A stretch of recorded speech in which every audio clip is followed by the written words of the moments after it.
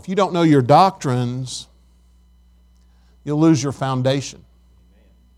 That foundation is what we base our faith on. You know, he talked about salvation, and one of the doctrines we're starting for the next 4 weeks, we're going to be talking about the doctrine of the Holy Spirit.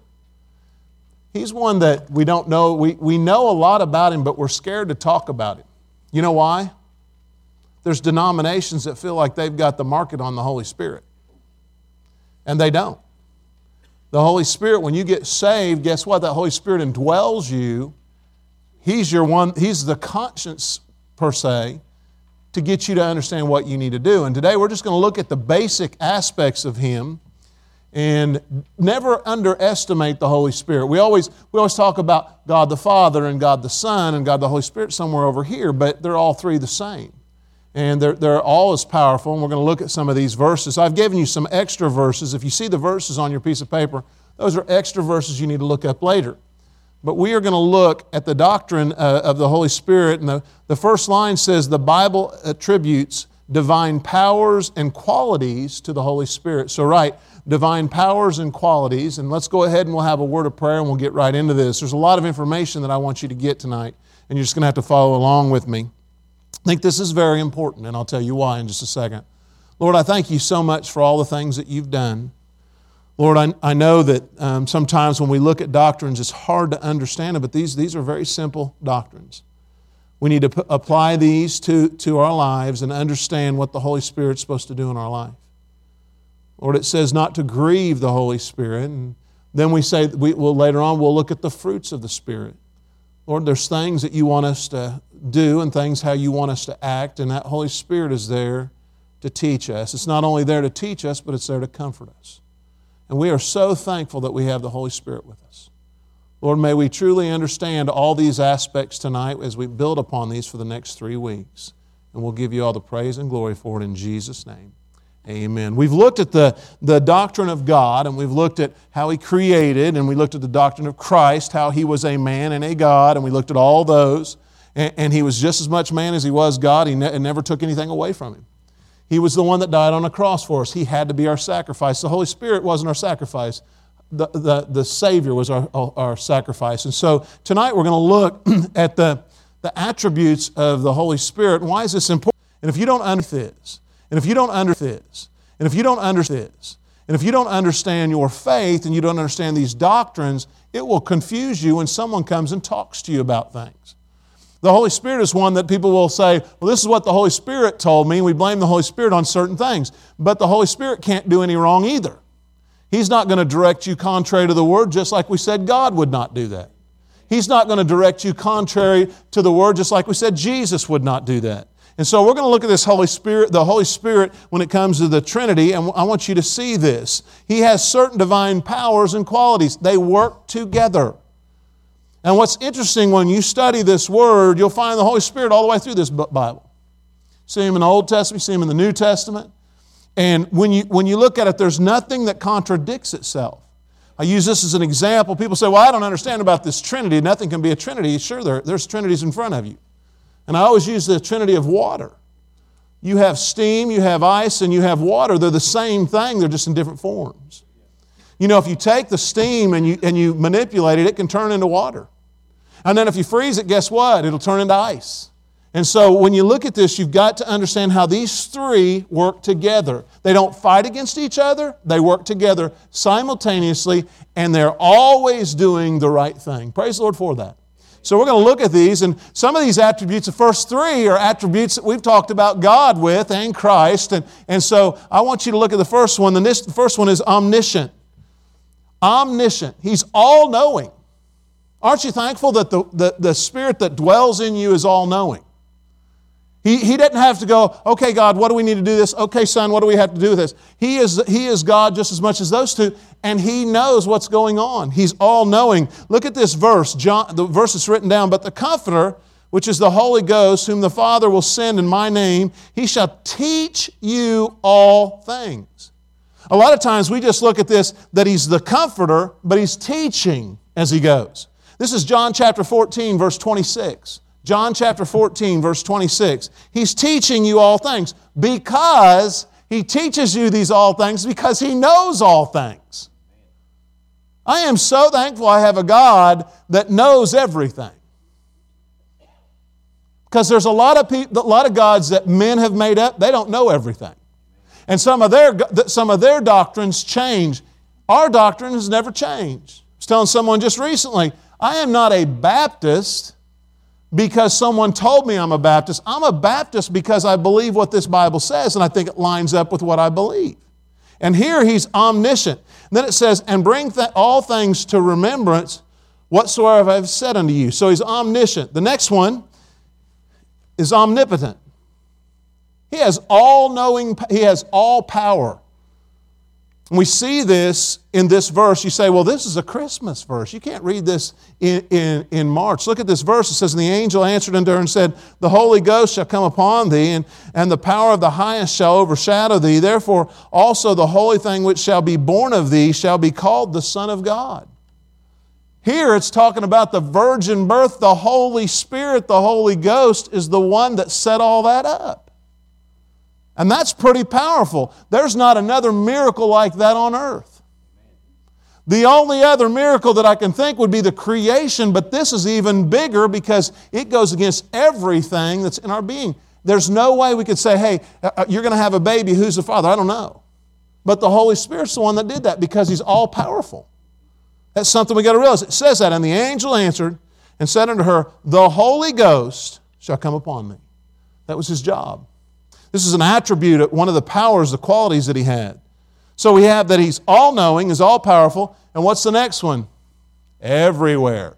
Omnipresent. He's everywhere. And watch the wording on this. I don't know if I gave you that verse. The verse above it is Luke chapter 1, verse 35.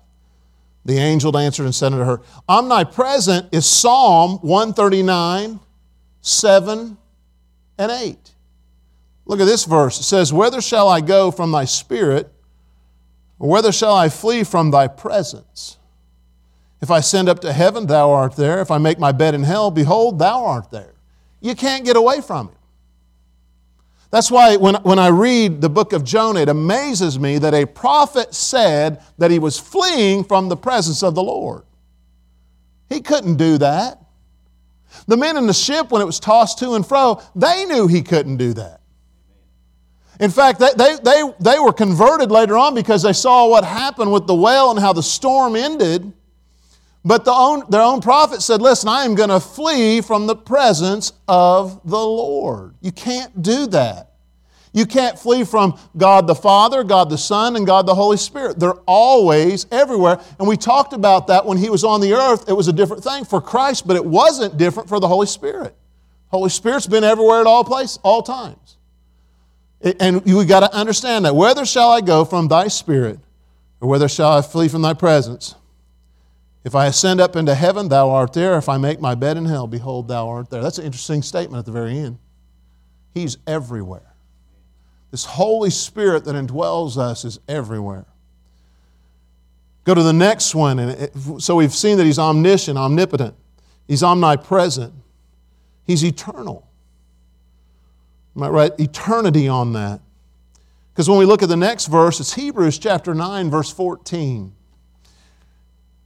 And it says this, how much more shall the blood of Christ, who through the eternal Spirit offered Himself without spot to God, purge your conscience from dead works to serve the living God? It's saying that He's always been. The God that created the earth always was. That's why when they asked Him who He was, what was His two words? I am. That was referring to God the Father, God the Son, and God the Holy Spirit. Remember when the creation was made, what did it say? That Adam was created in our image. That's a reference back to the Trinity. It wasn't just God, it wasn't God, the Son, it was God the Father, God the Son, and God the Holy Spirit. Sometimes as Baptists, we're scared to death to talk about the Holy Spirit.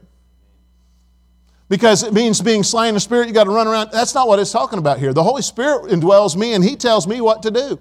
He's my conscience. He's my spiritual conscience. And so we've got to understand that. He's always been there. Now, this next verse, Ephesians chapter 4, you go to number 5, Ephesians chapter 4, verse 30. You know what else He is? Just like God, just like Christ, He's holy. He's a holy part of the Trinity. Look at what this says. It says in this verse, it's on your paper. It says in Ephesians chapter 4, verse 30, it says, "And grieve not the Holy Spirit of God, whereby ye are sealed unto the day of redemption." You say, well, what's that got to do with the Holy Spirit? How do you grieve the Holy Spirit? Even in His own name, He's got holy, so we know He's holy. But how do you grieve the Holy Spirit? By doing something that is unholy. That's how you grieve Him. By not following His example, by not following His leadership.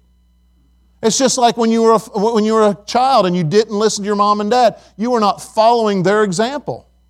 Here, the Holy Spirit tells us, how many of you, if we were just to be honest with ourselves, has ever done something you knew you shouldn't have done, and the Holy Spirit convicted you right before you did it, while you were doing it, after it was over?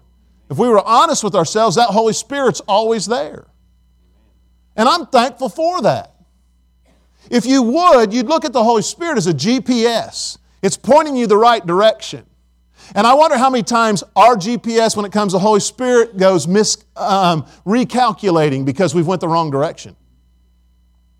There's been times when I know the Holy Spirit has said, you need to do this. I didn't do it. You know what I've done? I've grieved the Holy Spirit because He is a Holy Spirit. One of His attributes is He's holy. What does that mean? He can't have bad things to Him. He can't have that. He is a perfect Holy Spirit.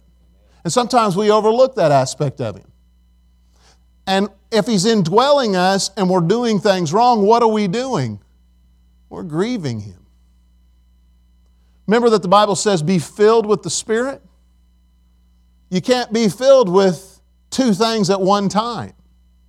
You're either going to have the Holy Spirit indwelling you and filling you, or you're going to have something that's aggravating Him or unholy to Him, and He's not going to like that. This compass that you have, you need to follow. How many of you believe that God has the best interest in your life? I do. When you have let Him down, what happens? When you fall short, what happens? You're grieving the Holy Spirit, and when you grieve the Holy Spirit, He will correct you.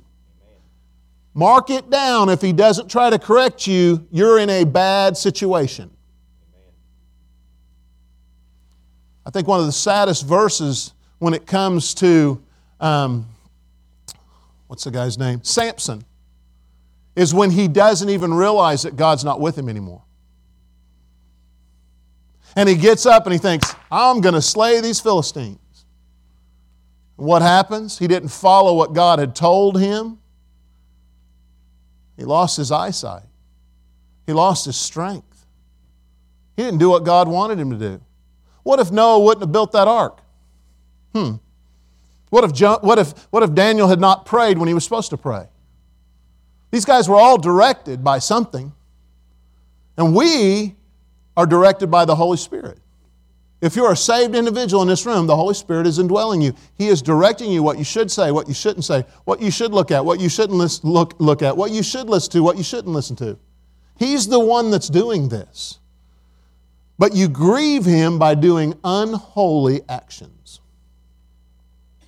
Not only this, and I like this, He's an absolute truth. He's an absolute truth. Nothing is false about Him.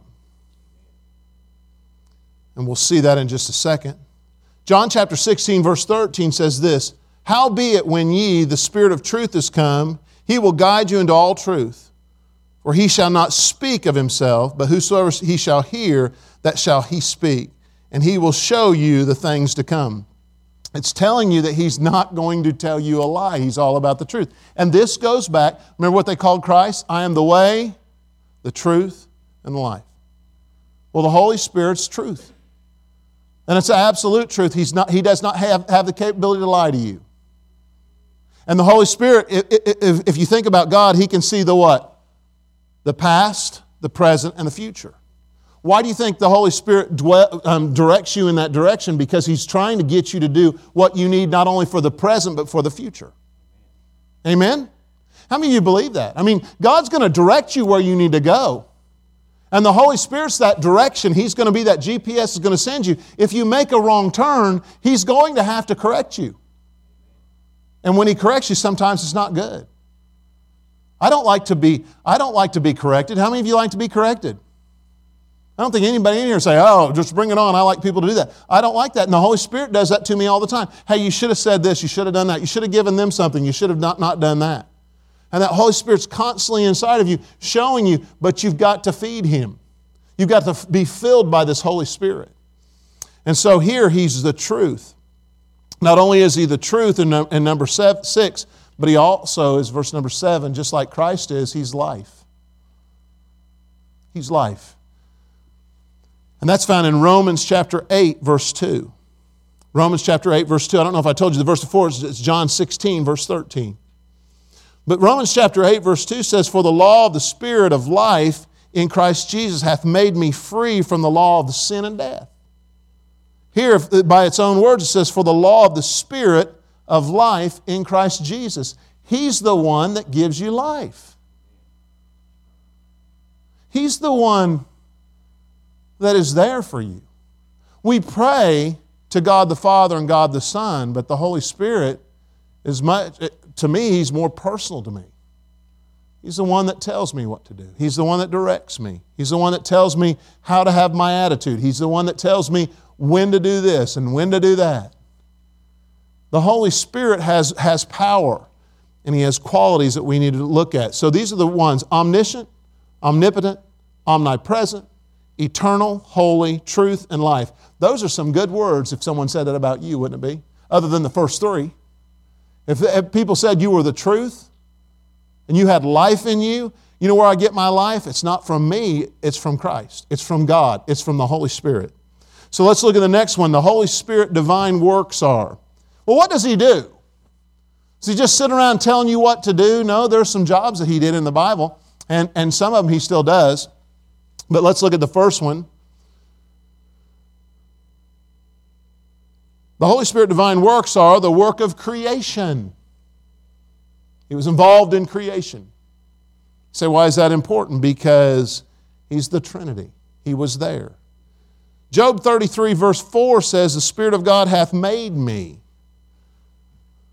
and the breath of the Almighty hath given me life. Job tells you that he was made by the Holy Spirit. That means he was a creator. It doesn't mean it was just Job. It goes all the way back and all the way to the present. He is the one that made us. He was in creation. Now, most people don't acquire Him when you say about creation, because we always think that it's just God the Father. But it's not. It's all three of them. It's not only God the Father, it's God the Son, God the Holy Spirit. You say, why is that so important? Because they work in unity. They don't fight against each other. Now, some of them have particular jobs, but right here it says that He was in the creation. The work of regeneration. The work of regeneration. The work of regeneration. The work of regeneration. And the verse we have here is Titus chapter 3, verse 5. Titus is a preacher, and here's what's written to him. It says, not by works of righteousness which we have done, but according to the mercies He saved us by the washing of regeneration and the renewing of the Holy Ghost. It's saying He regenerates us. He gives us what we need. I'm hoping by the time these 4 weeks are over that you understand really what the Holy Spirit's job is. Because sometimes we're scared of it. He was in work of creation, work of regeneration. Now this next one, He's the work of resurrecting believers from the dead. And there's 2 references to it. You can read the other one later, but for sake of time, look at this verse that's written. It says in Romans chapter 8, verse 11, but if the Spirit of Him that raised up Jesus from the dead dwell in you, He that raised up Christ from the dead shall also quicken your mortal bodies by His what? Spirit, capital S. By His Spirit that dwelleth in you. He's the one that resurrected. He had a part of that resurrection. And when we are carried off under Christ, help us get there. Help us get there. It's great to have a God that's got everything working. Amen? It's great to have a God that's everywhere at all times, all-powerful, all-knowing. And that Holy Spirit is just like that. The Holy Spirit indwells us, and I am so thankful that He does these things for us. So His work of creation, regeneration, and resurrection are there. Now I want you to see this. This is something that you've got to see. The Holy Spirit has personality. There's some things that He has when we look at it. The first one, you know what the Holy Spirit has? He has a will. Now, will His will conflict Jesus and conflict God? No. They're always going to go the same direction. But He does have a will. Let's look at this verse that's in here. It says in 1 Corinthians chapter 12, verse 11, "But all these worketh that one of the selfsame Spirit, divided to every man severally as He will." He will give you some aspects of your life. Look at this. It says, "But all these that worketh that one the selfsame Spirit, dividing to every man severally as He will." What's He talking about here? Some gifts that He gave you. People say, "Well, I don't have any gifts." The Neils came up and sang. There's some people in here, I couldn't give you money to sing. I don't think you'd come up here and sing. I think if I called on Russ and said, "Do you want to sing a solo?" I think, and his wife would go, "Please, Pastor, don't send him up here to do a solo." It's maybe not a gift that he has. Some of us don't have a gift of gab. Some of us do. I look around. There's some people in here that like to talk. Amen? And God can use that, but be very careful because Satan can use it too. Amen? Everything that God gives you can be used for Him or against Him. What's the ultimate situation with this? What's the ultimate creature that was done that way? Satan himself. What was Satan's number one responsibility? To glorify God. What was one of the things that he did? He glorified God through music. Now what's he done? He's ran down God through music. And he's done all these different things that he wasn't created to do. What happened?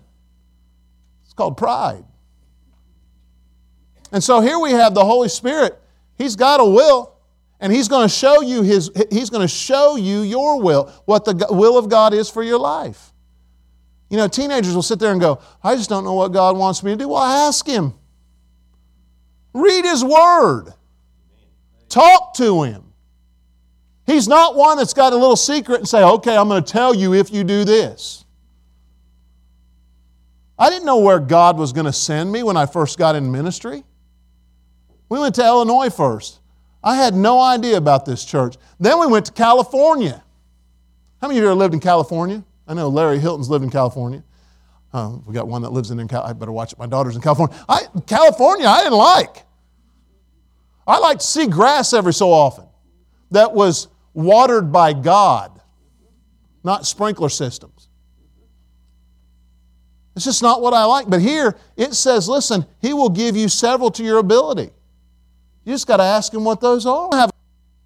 I don't have a problem if a man says, "I can't pray in public." Some people just don't like to talk in public. That's not an issue to me. I'm not going to go, "Oh man, you must not be a spiritual person." That's not the case. Just maybe that's not your ability. Aren't you thankful that everybody's not like you? Wow. Can you imagine a world with everybody like you? Our first daughter is like her mother, somewhat. The second one that's sitting here is like me. Someone said, "You know what? I got to talk to Meredith. I think she's more like you than your wife." I said, "Probably." Is that a good thing or a bad thing? They didn't answer that question. Not for you, but for me. But you know, as I look at this, God makes us all different. Opposites attract, amen? My wife and I are totally opposite with certain things. You know, I just think, how opposite could we be? But you know what? That brings spice in our life, amen? Because you know what? We have two different opinions. I found out real quick when we bought this house. The house is not mine, it's hers, amen? Don't try to do things without asking her. And if you do things, you better ask her and ask her what color she wants it to be, because that's going to matter also, amen? But as we look at this, sometimes we thought my own will. No, Christ and God and the Holy Spirit gives you a will, tells you what you need to do. Look at that verse, 1 Corinthians chapter 12, verse 11. The Holy Spirit has a will, and He also abides with us. It says, "But all these worketh that one of these selfsame Spirit, divided to every man severally as He will." He also, in number 2, He also has a mind. He thinks. He thinks ahead. And that's just obvious that He does that. That's in Romans chapter 8, verse 27. Romans chapter 8, verse 27. And he that searcheth his heart knoweth what is in the mind of the Spirit, because he maketh intercession for the saints according to the will of God. I love that verse. You know why? Because sometimes I pray wrong. You ever prayed wrong? That's what that verse is talking about. Read it one more time. And he that searcheth the heart knoweth what is in the mind of the Spirit, because he maketh intercessions for the saints according to the will of God. Sometimes we pray the wrong way. You ever prayed for something, and if you'd have got it, it would have been the worst thing you ever had?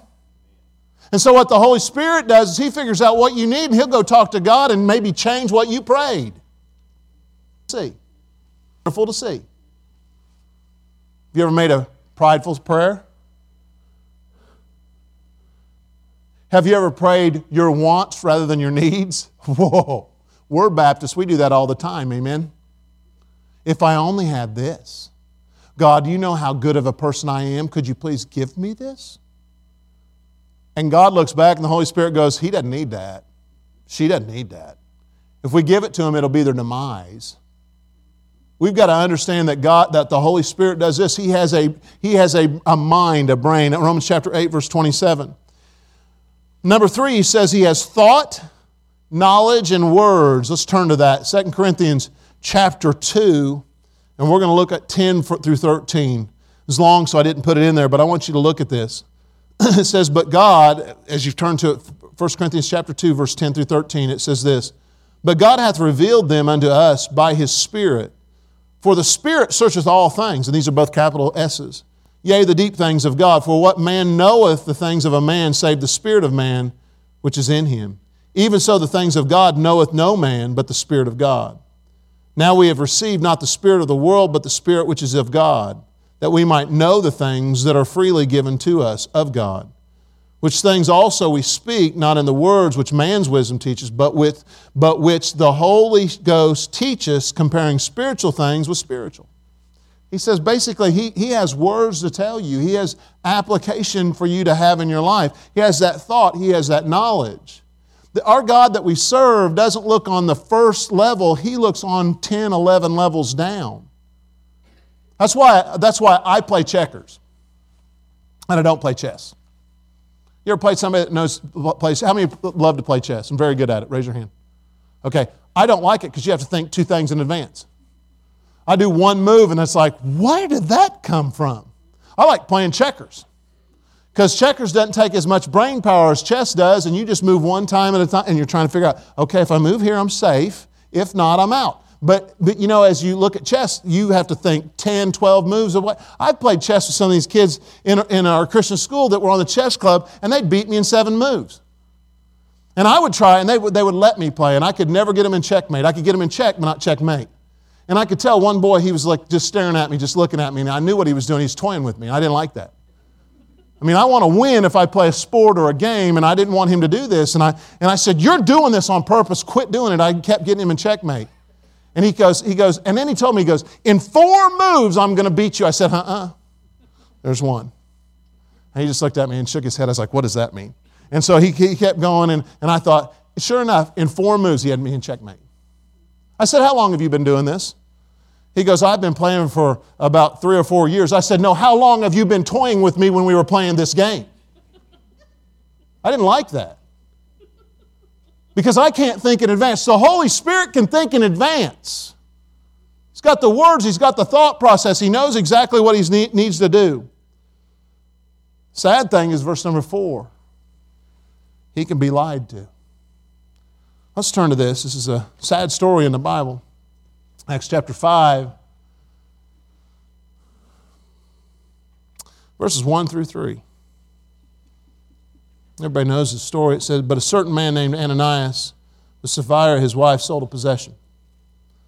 He kept part of the price, his wife also being privy to it, meaning that she knew about it, and brought a certain part, laid it at the apostles' feet. And Peter said, Ananias, why hath Satan filled thine heart to lie to thee what? Holy Ghost. It didn't say God. It didn't say Christ. It said the Holy Ghost. What's interesting about this story is he was in church. He was giving to the church. And yet he lied to the Holy Ghost. Be very careful that you do not lie to the Holy Ghost. The Holy Ghost, and we're just going to get into something just real quick. We'll look at it a little bit later. But He can be lied to.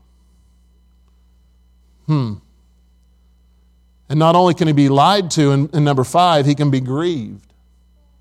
We've already read this verse. Ephesians chapter 4, verse 30, it says, "Grieve not the Holy Spirit of God, whereby ye are sealed unto the day of redemption." Grieve means saddened. Why is He saddened? Because He's God and He's holy. He doesn't like unholy things. And we were created in His image to serve Him, and when we don't, guess what? He gets grieved. It's just that simple. When you don't do what's right, we think, well, if we could just pray this prayer and say, okay, I'm sorry for what I did, you're still grieving the Holy Spirit. That side of God that really hurts when we do things wrong, because that's not why we were created. I wonder how many times this week we've grieved Him by what we've done. Our actions, our thoughts, our words. God doesn't want us to do that. The Holy Spirit is grieved. We use that word what? Usually when it comes to death. They're grieving over someone. That's a pretty deep, saddened state, correct? And here it says the Holy Spirit is grieved by our actions. And grieve not the Holy Spirit.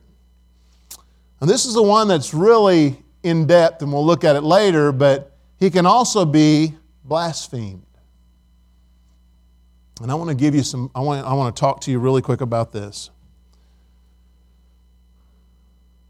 He can be blasphemed. The verse that's found in your book, on your listing, is Mark chapter 3, verse 29. "But he that shall blaspheme against the Holy Ghost hath never forgiveness, but is in danger of eternal damnation." Better not.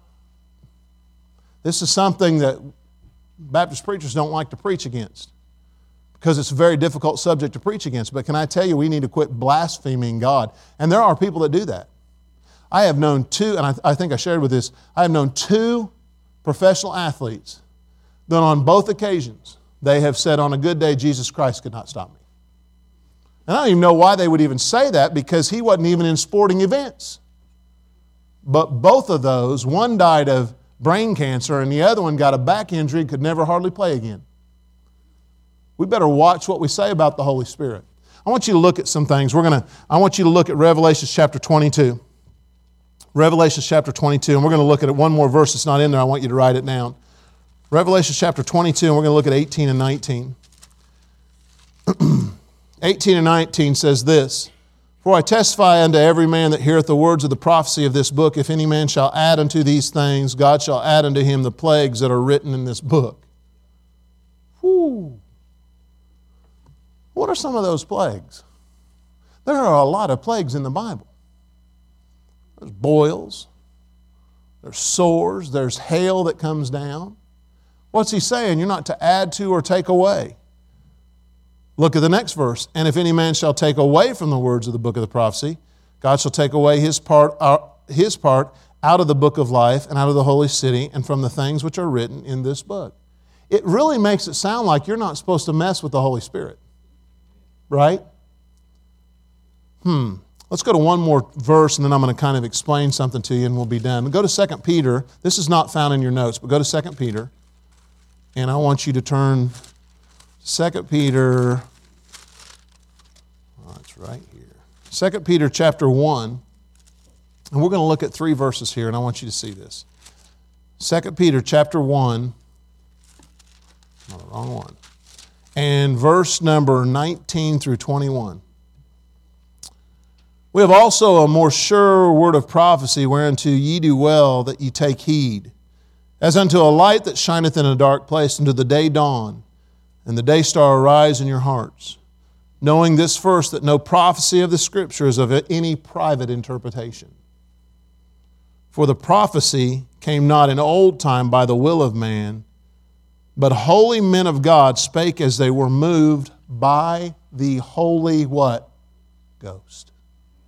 This book was written by men where the Holy Ghost filled their minds and told them what to write. It wasn't words that they wrote. It was words that were penned from the Holy Ghost giving them that. Some books I don't understand. I don't understand Jonah. I don't understand why at the very end he never turned his life around like everybody else did. But for some reason he wants us to understand that we can be just like Jonah. Right? You say, why is this dangerous? When I was at Brookdale this Saturday, they handed me a bunch of Bibles. I took those Bibles, I looked at them. Did you know that the King James Bible is not copyrighted? Did you know that? It's not copyrighted. It's not about the money. But they gave me another one and I opened the front and I looked at it. It's copyrighted. And it's not just, now I have Bibles that are King James Bibles that are copyrighted. What it means by it is the people that wrote in them, what their writings were copyrighted. Not the Bible itself. We better be very careful. That's why translations are very, very scary when these guys do this. Especially when you see that there's a copyright in them. You know what that tells me? They're in it for the money. They're not in it for the translation. I have many different translations in my book, in my thing. I don't study them, but I find them. People leave them around, and so I take them and I look at them and I see what's there. But you know what? They're taking and adding things all the time. You know what they really take out a lot in most of them? The NIV takes out a lot of blood issues. And last time I checked, that Christ had to shed His blood for remission of sins. So we better be very careful with this book that we hold in our hand. I'm not a King James Bible thumper. I'm not going to thump you on the head and tell you, but I want to tell you, this is the book. This is the book that we need to have. This is the translation that's brought from the right translation. And it's not made for money. When I read the copyright on that, Mrs. Shoup, I was amazed at what it said. You can quote 1,000 verses, but not in its entirety. Just quotes. Just quotes. Just quotes. Quotes. Quotes. Quotes. Quotes. This is not about money. Read what that verse just said. Go to it one more time. It says, knowing this first, that no prophecy of the Scripture is of any private interpretation. If I have a personal opinion when I'm preaching, I'll tell you that. I want you to study God's Word. I am not your priest. You need to read your Word of God. It's not about what I think. And I'll give you an example. I said this to the teenagers way back when, and one of them, Brother Gardner's daughter, went off the wall rails and she was going after me. I made the statement. I said, I believe that Jonah died in the well and God brought him back. And I get that from the New Testament where he says, and this is my personal opinion, you can debate me if you want, when it says like Jesus was in the tomb for 3 days just as Jonah was in the whale. Well, Jesus was dead and so is Jonah at that point. And you can't tell me if someone swallowed a whale, you'd think he'd be alive. Alan, if you saw someone be swallowed by a whale, would you come back 3 days to see if he gets popped out of it? You'd think he was dead. Well, that's not what the Bible stories say as a child. That he was living in there and he was playing with that little thing in the back of his throat and hitting it. You know, you've seen the pictures. Where do you get that at? Says, well, he prayed in there. Well, I'd pray in there too. But I don't know how I'd survive with oxygen not being down there. Said that he went all the way down to the mountains because the sea had mountains. And I'm just trying to illustrate to you, that's my personal opinion. It's not going to change your salvation. It's just an opinion. You can believe what you want to believe. You can believe wrong if you want to believe wrong. I'm just kidding. But, you know, as we look at these, we've got to realize that I'm not taking away anything from the Scriptures. But these people that are taking these translations and doing what they want with them, they're messing with something that is holy. We better be very careful with that. The Holy Ghost does not take that lightly. He does not take it lightly. He knows why the Scriptures were written. We've got to get back to understanding what the Holy Spirit's job is.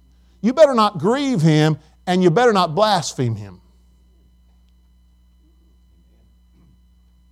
It scares me how flippantly people use God's Word, God's names, just so easy. And when you study the people that did the Scriptures, the scribes, what would they do?